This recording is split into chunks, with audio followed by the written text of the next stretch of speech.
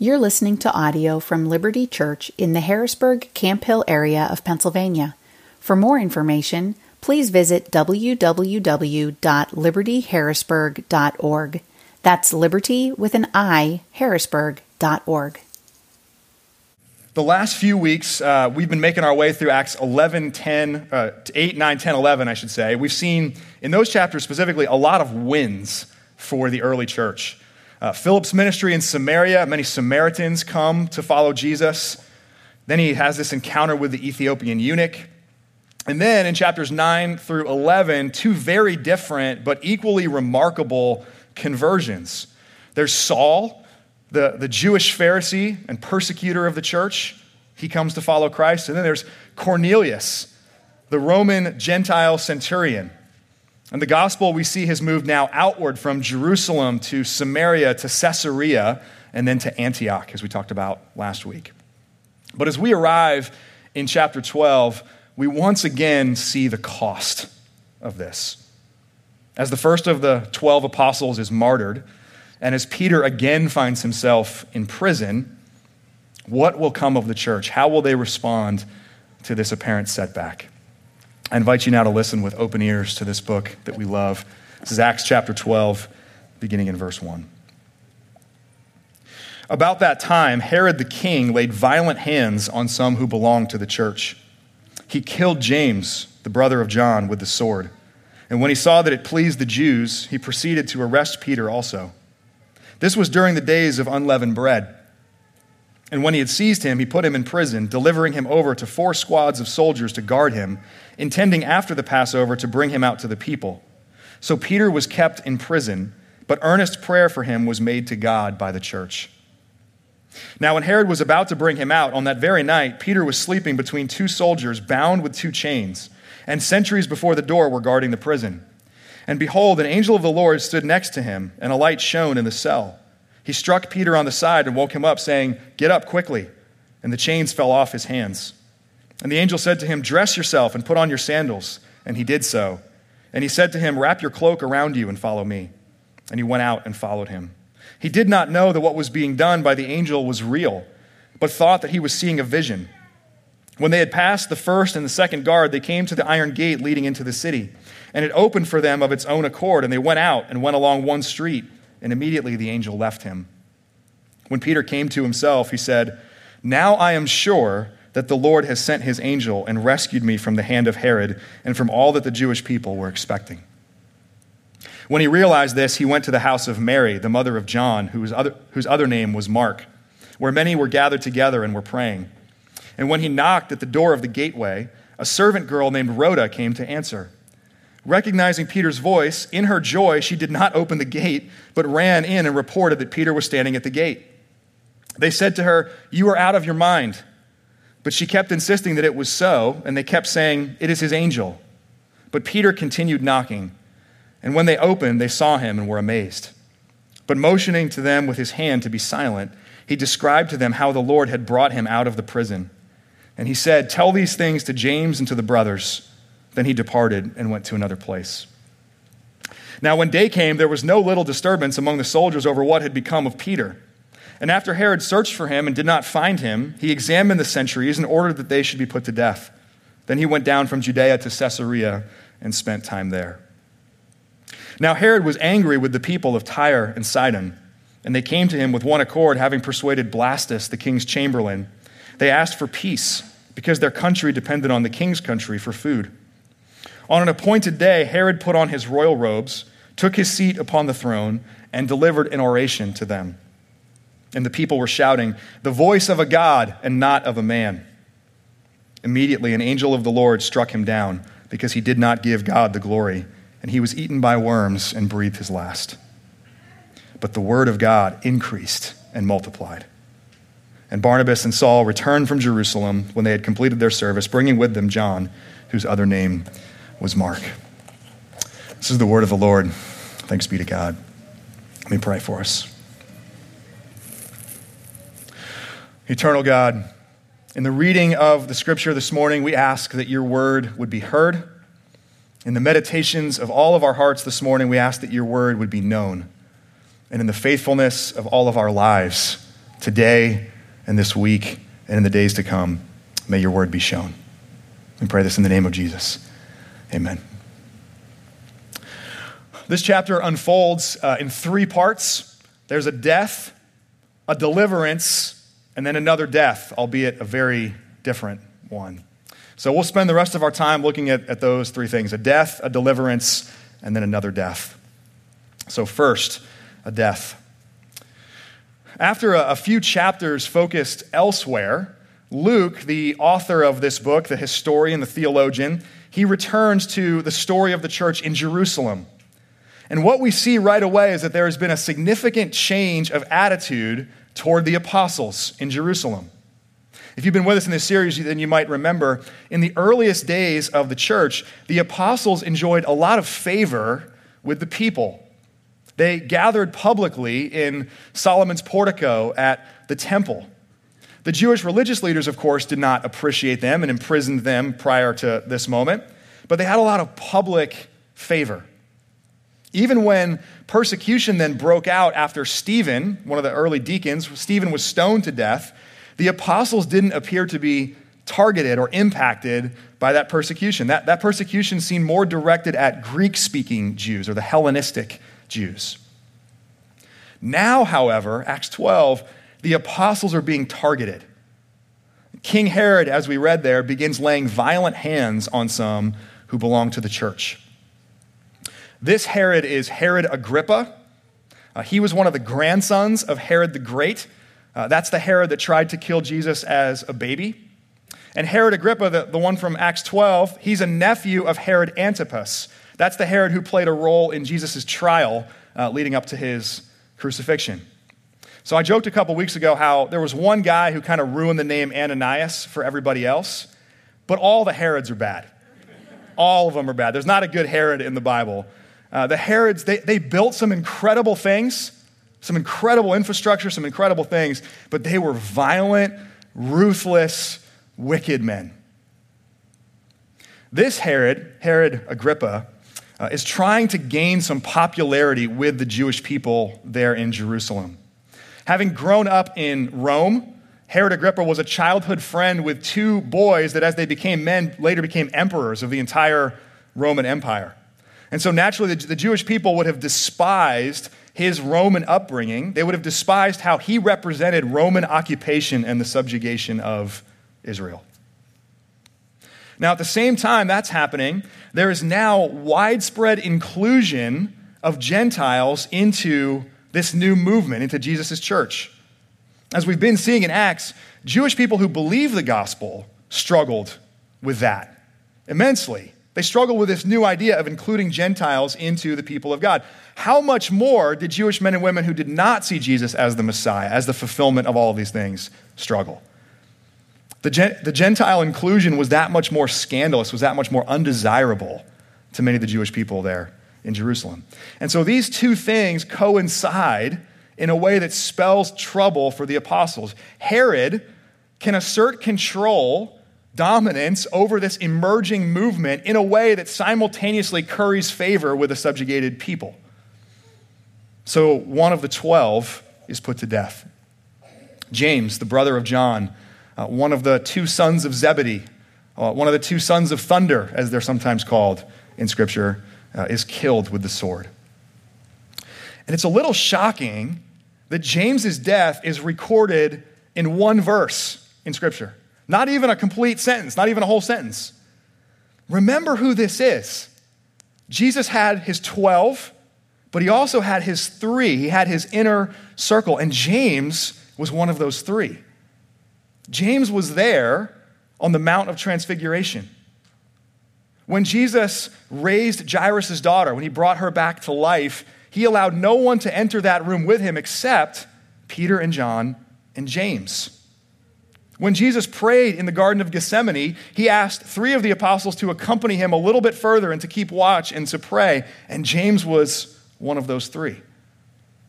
In other words, James is not a minor character in Jesus' life or Jesus' story, but his death, his martyrdom, feels a little bit like a footnote. Whatever it feels like in the book of Acts, it is not a footnote in the eyes of God.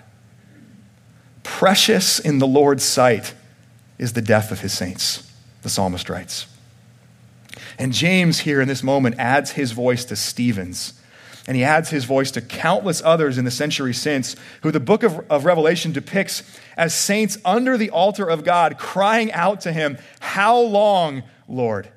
How long? How long until you complete your saving work on earth? How long until you bring judgment to those who persist in rebellion against you?"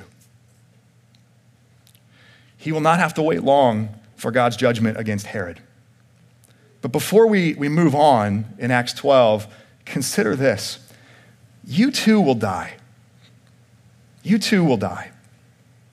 This life is a vapor, a mist that soon passes away. And when that day comes, it's not the kind of death you die. It's not how exciting or forgettable your death is. It's not whether your death becomes a feature story somewhere or just a footnote. The only thing that really matters about your death, about my death, is who you belong to when it comes. Blessed are those that die in the Lord. Blessed indeed, says the Spirit, that they may rest from their labors. James is the first of the 12 apostles to rest from his labors. And compared to the others who go on to live really hard lives, and almost all of them suffer a martyr's death at some point later, James, you can think of it this way, James actually gets to retire early. He gets to rest earlier than the other 11. And as we see next in Acts 12, his experience in this moment is very different from what happens with Peter. So second, let's talk about Peter's deliverance. Peter's deliverance. James's murder pleases the Jewish people, and so Herod, seemingly relatively quickly, goes out and arrests Peter. But because that happens during the Feast of Unleavened Bread, Peter is put in prison until after Passover. They were not going to conduct official business and trials and executions during that feast week. It's really ironic, though, that during the celebration of God's freedom, of his liberation of his people from slavery in Egypt, Herod is now imprisoning one of God's chosen apostles. Herod's plan evidently was to make more of a public spectacle of Peter than he did of James. Probably some kind of show trial and then a public execution. From what we read here in Acts chapter 12, Peter expected to die. He expected to die. He sits in prison for at least a few days waiting, and the night before his impending death, he is chained to 2 soldiers with 2 more guarding the door. Peter, as we read, though, does not meet the same fate as James. God miraculously intervenes and delivers Peter from prison. And it's so surreal as it's playing out that Peter doesn't think it's really happening. He thinks he's seeing a vision. He thinks maybe he's just having a dream where this is happening. Notice, though, that when God sends this angel to deliver Peter, Peter is fast asleep. He's not anxious. He's not, as you might imagine, as would be understandable, fretting away what he thinks is his last night on earth. God gives to his beloved sleep. And Peter here is experiencing the rest of one who is confident that he belongs to God in life or in death. This is no dream or vision, however. When the angel leads him out of the prison and then departs and leaves, Peter comes to himself. He kind of snaps out of it and he says, wow, God has intervened again. He's intervened again. Just like when the apostles were freed from prison in Acts chapter 5, when they were put there under the command of the high priest, God has again delivered, and Peter will not face death in this moment. He goes to Mary's house where many people are gathered. And we get this humorous moment in the midst of a fairly weighty sequence of events where Peter knocks and calls out at the gate. Rhoda, the servant girl there at this home, gets so excited she just leaves him there. She leaves him there. She forgets to open the door, and Peter has to keep on knocking. Lately, my kids have been asking me to tell stories to them about my growing up years, about when I was in high school and when I was in college, which is kind of a dangerous prospect for kids to ask you that question, especially when your kids are young. I'm also increasingly grateful that not everyone walked around with an HD camera in their pocket When I was in those years of my life, that would be harder to explain in a nuanced way if it was on film. But Rhoda forgetting to open the door in Acts 12, it's one of those details, it's one of these stories that could only come from an eyewitness account. It's almost like it became a running joke and part of that repertoire of the classic stories that the early church would just tell together when they were sitting and recounting things that had happened before. Like, hey, remember when God miraculously delivered Peter from prison right before he was going to get executed? Well, Rhoda left him locked out in the courtyard for a while, wouldn't even open the door. To her credit, though, Rhoda's response is way better than everybody else's in that home. She responds with joy. The others are skeptical. They think she's lost her mind. And that brings up a part of Acts 12 that was incredibly convicting to me as I studied it this week. How do I respond when God actually answers my prayers? How do you respond when God actually answers your prayers? Did you notice as we read, this is a praying church. This is a praying people. Peter's in prison, and immediately, verse 5, earnest prayer is made for Peter.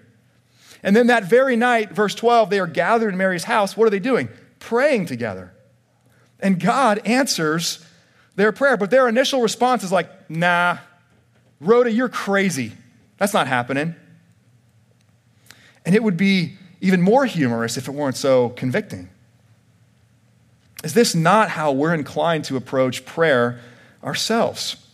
We pray for God to do something incredible, something that clearly requires his divine intervention. Like when we pray for someone to be healed, or like when we pray for God to bring his justice and his mercy to bear in this world in ways that we desperately need. Or even as we pray together often as a church in the Lord's Prayer, deliver us from evil. When God actually does one of those things, like the people in Mary's house, are we not often skeptical and shocked when God answers that prayer? God forgive our lack of expectancy in prayer, for taming and for conditioning our prayers out of fear of disappointment or out of skepticism and cynicism that God hears and cares, or out of doubt that God really is a good father who delights to give good gifts to his children. With these Christians, and with Christians in every age, we can say, I believe, help my unbelief. And few places in our lives expose our unbelief more than how we pray, how we temper our prayers, and then how we respond in those times when God actually answers in a miraculous way. Where are you longing for the miraculous intervention of God? In your own life, in the life of someone you love, in this world? Pray as though God might actually answer, and then be ready to rejoice like Rhoda if he does. Peter here doesn't stick around Mary's house for very long. After explaining what happened, he asked them to share the news with the other leaders of the Jerusalem church. The James that he mentions there in verse 17 is actually a different James. It's James, the brother of Jesus. So the James that died at the beginning of Acts 12, that's James, the brother of John, one of the 12. James, the brother of Jesus, verse 17, he actually, from this moment on, appears to become the head of the church there in Jerusalem. As for Peter, that same night he departs for another unspecified place. Some tradition has suggested that he went to Rome. Others tradition suggests he went to Antioch, the city that we learned about last week, and we'll see again next week in chapter 13. We don't know for sure. Wherever he goes, we don't hear from Peter for a couple years. What we do know is that in this moment where it seemed like his life might very well come to an end, God delivered him. God preserved his life for what ended up being another couple decades. And God also then brought relief to the other apostles, to the other Christians who remained in Jerusalem, because Herod soon met his own end. So third, let's look at this other death. We looked at a death, a deliverance, and now another death. When morning comes, the soldiers have no idea what happened to Peter. He's just gone. He's gone. So after this unsuccessful search, Herod actually orders the death of these sentries, of these soldiers. Roman law stipulated that a guard who allowed a prisoner to escape was liable to the same penalty that prisoner would have faced. Herod then leaves Jerusalem, leaves Judea for Caesarea. And while there, as we read, the people of Tyre and Sidon visit. Herod has been angry with them, and they can't afford for Herod to be angry with them for very long because they depend on him. They depend on Herod's land for food. Eager to be restored to his favor, the people there host what is apparently a public ceremony of reconciliation. And so Herod puts on his robes. The historian Josephus adds this detail that his robes were made of silver, which in the sun gave Herod kind of a shining aura around him. And so perhaps because of that, but also certainly to flatter him and to try to regain his favor, the people attribute divinity to Herod. They say, after he delivers a speech, they say, the voice of a God and not of a man. Arrogance is deadly, especially when you think yourself worthy of the worship God alone deserves. If it ever starts to even become plausible in your mind, in our minds, that we deserve the kind of respect, reverence, devotion, acclaim that God alone deserves, then we are in an incredibly precarious position. Even God's messengers, angels, prophets, apostles, in Scripture, when someone falls on their knees before them, within seconds, those messengers are always like, no, stop, get up. Get up. I am just a human being like you are. Do not worship me, worship God.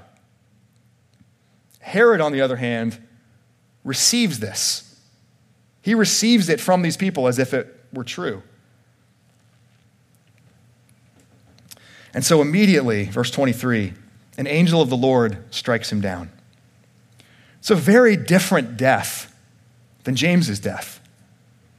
One is a martyrdom. One is a death that is precious in the sight of God. And the other is a judgment directly from God. In fact, Acts chapter 12 is marked by a lot of contrasts. And perhaps you noticed that as we have read and been looking at it. James's death and Herod's death. But also Herod's death and Peter's deliverance. An opponent of the gospel is judged while a proponent of the gospel is set free to continue on in his work.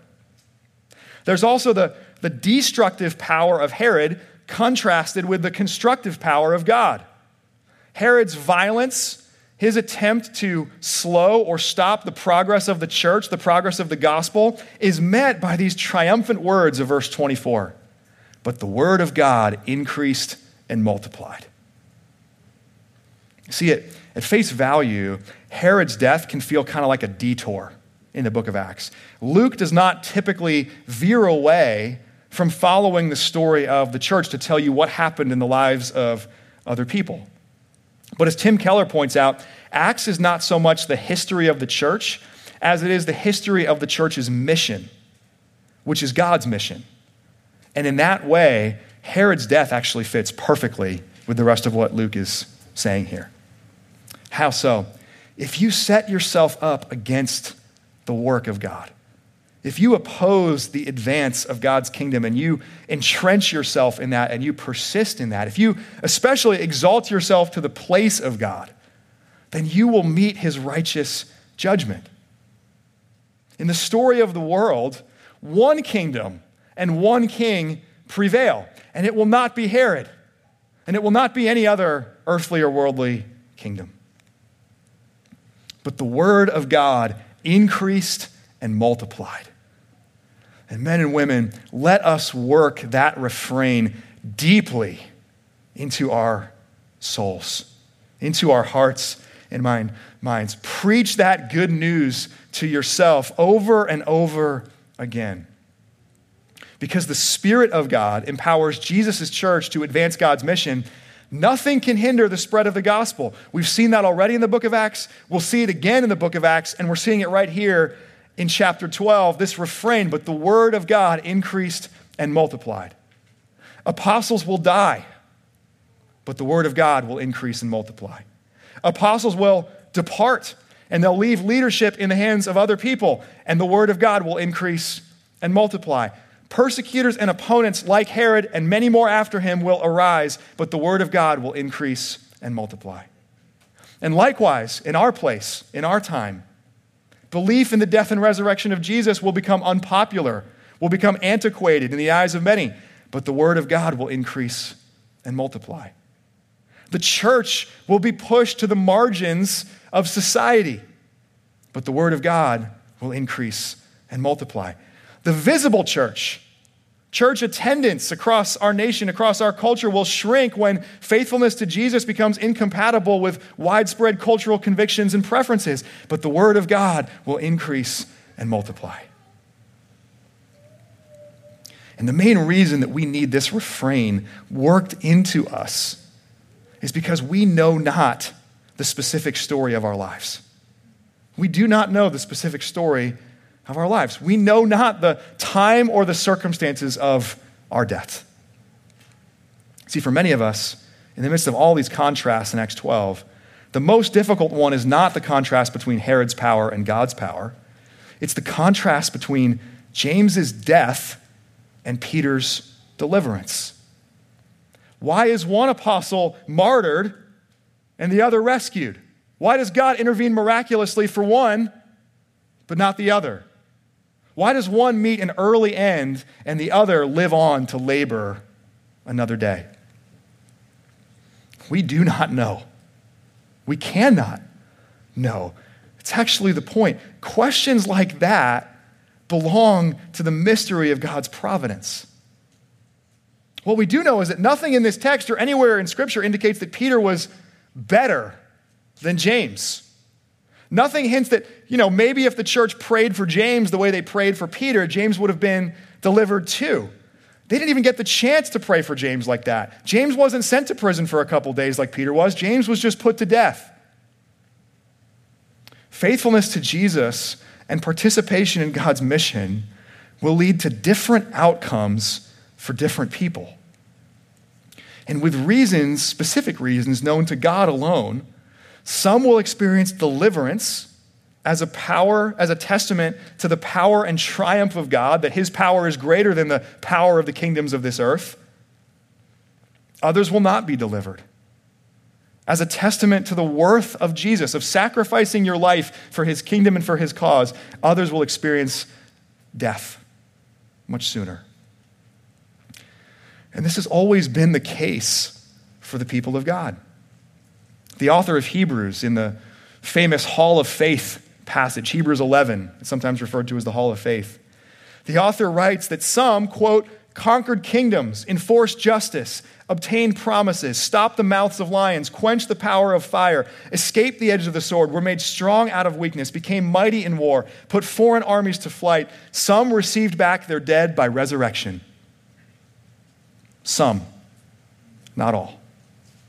Not all. Others, the author continues, were tortured, refusing to accept release, suffered mocking, flogging, chains, and imprisonment. They were stoned. They were sawn in two. They were killed with the sword. They went about in skins of sheep and goats, destitute, afflicted, mistreated, of whom the world was not worthy, wandering about in deserts and mountains and in dens and caves of the earth. All of that serves to increase and multiply the word of God. All of that is valuable. But just like the saints in that great cloud of witnesses and the many generations since, we don't get to make the ultimate decision about which part we play with our own lives. What we can do, what we must do, is to pursue the mindset of the apostles, the mindset of these early Christians, to believe that because Christ has died and Christ is risen and that Christ will come again, that Jesus will be honored whether by our life or by our death. That Jesus will be just as glorified in James's death as he will be in Peter's deliverance.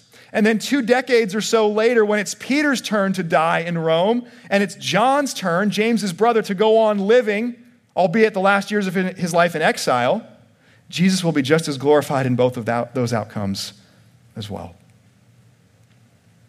It's the Apostle Paul who goes on later to articulate this in the most succinct and memorable way in the book of Philippians. To live is Christ, to die is gain. To live is Christ, and to die is gain.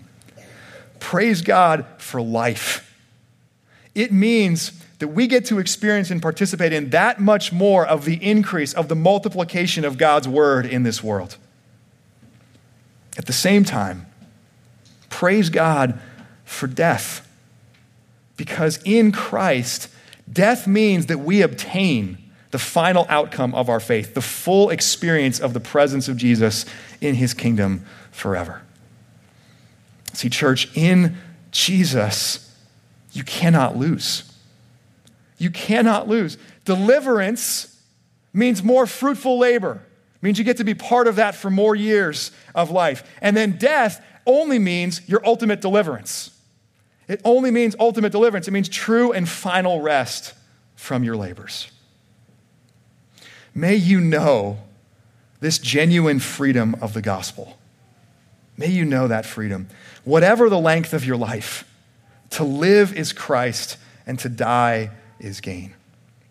Because the word of God is increasing and multiplying, may our deliverances display the triumphant power of God's kingdom. And may our deaths display the surpassing worth of knowing Jesus Christ our Lord. Amen. Let me pray for us. Father, by your power, you have raised Jesus from death to life.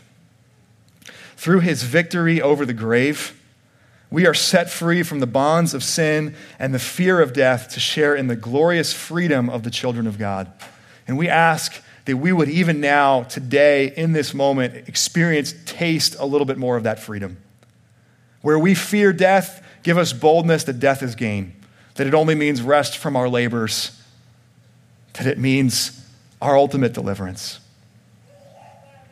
Where we need deliverance in our lives, bring it, we pray, boldly and expectantly. Prepare us to be joyful when you intervene and when you answer our prayers.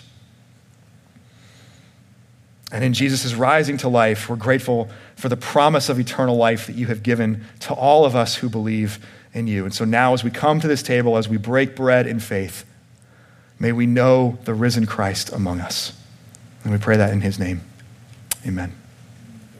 Thank you for listening to audio from Liberty Church. To learn more about our church or to listen to previous recordings, visit www.libertyharrisburg.org.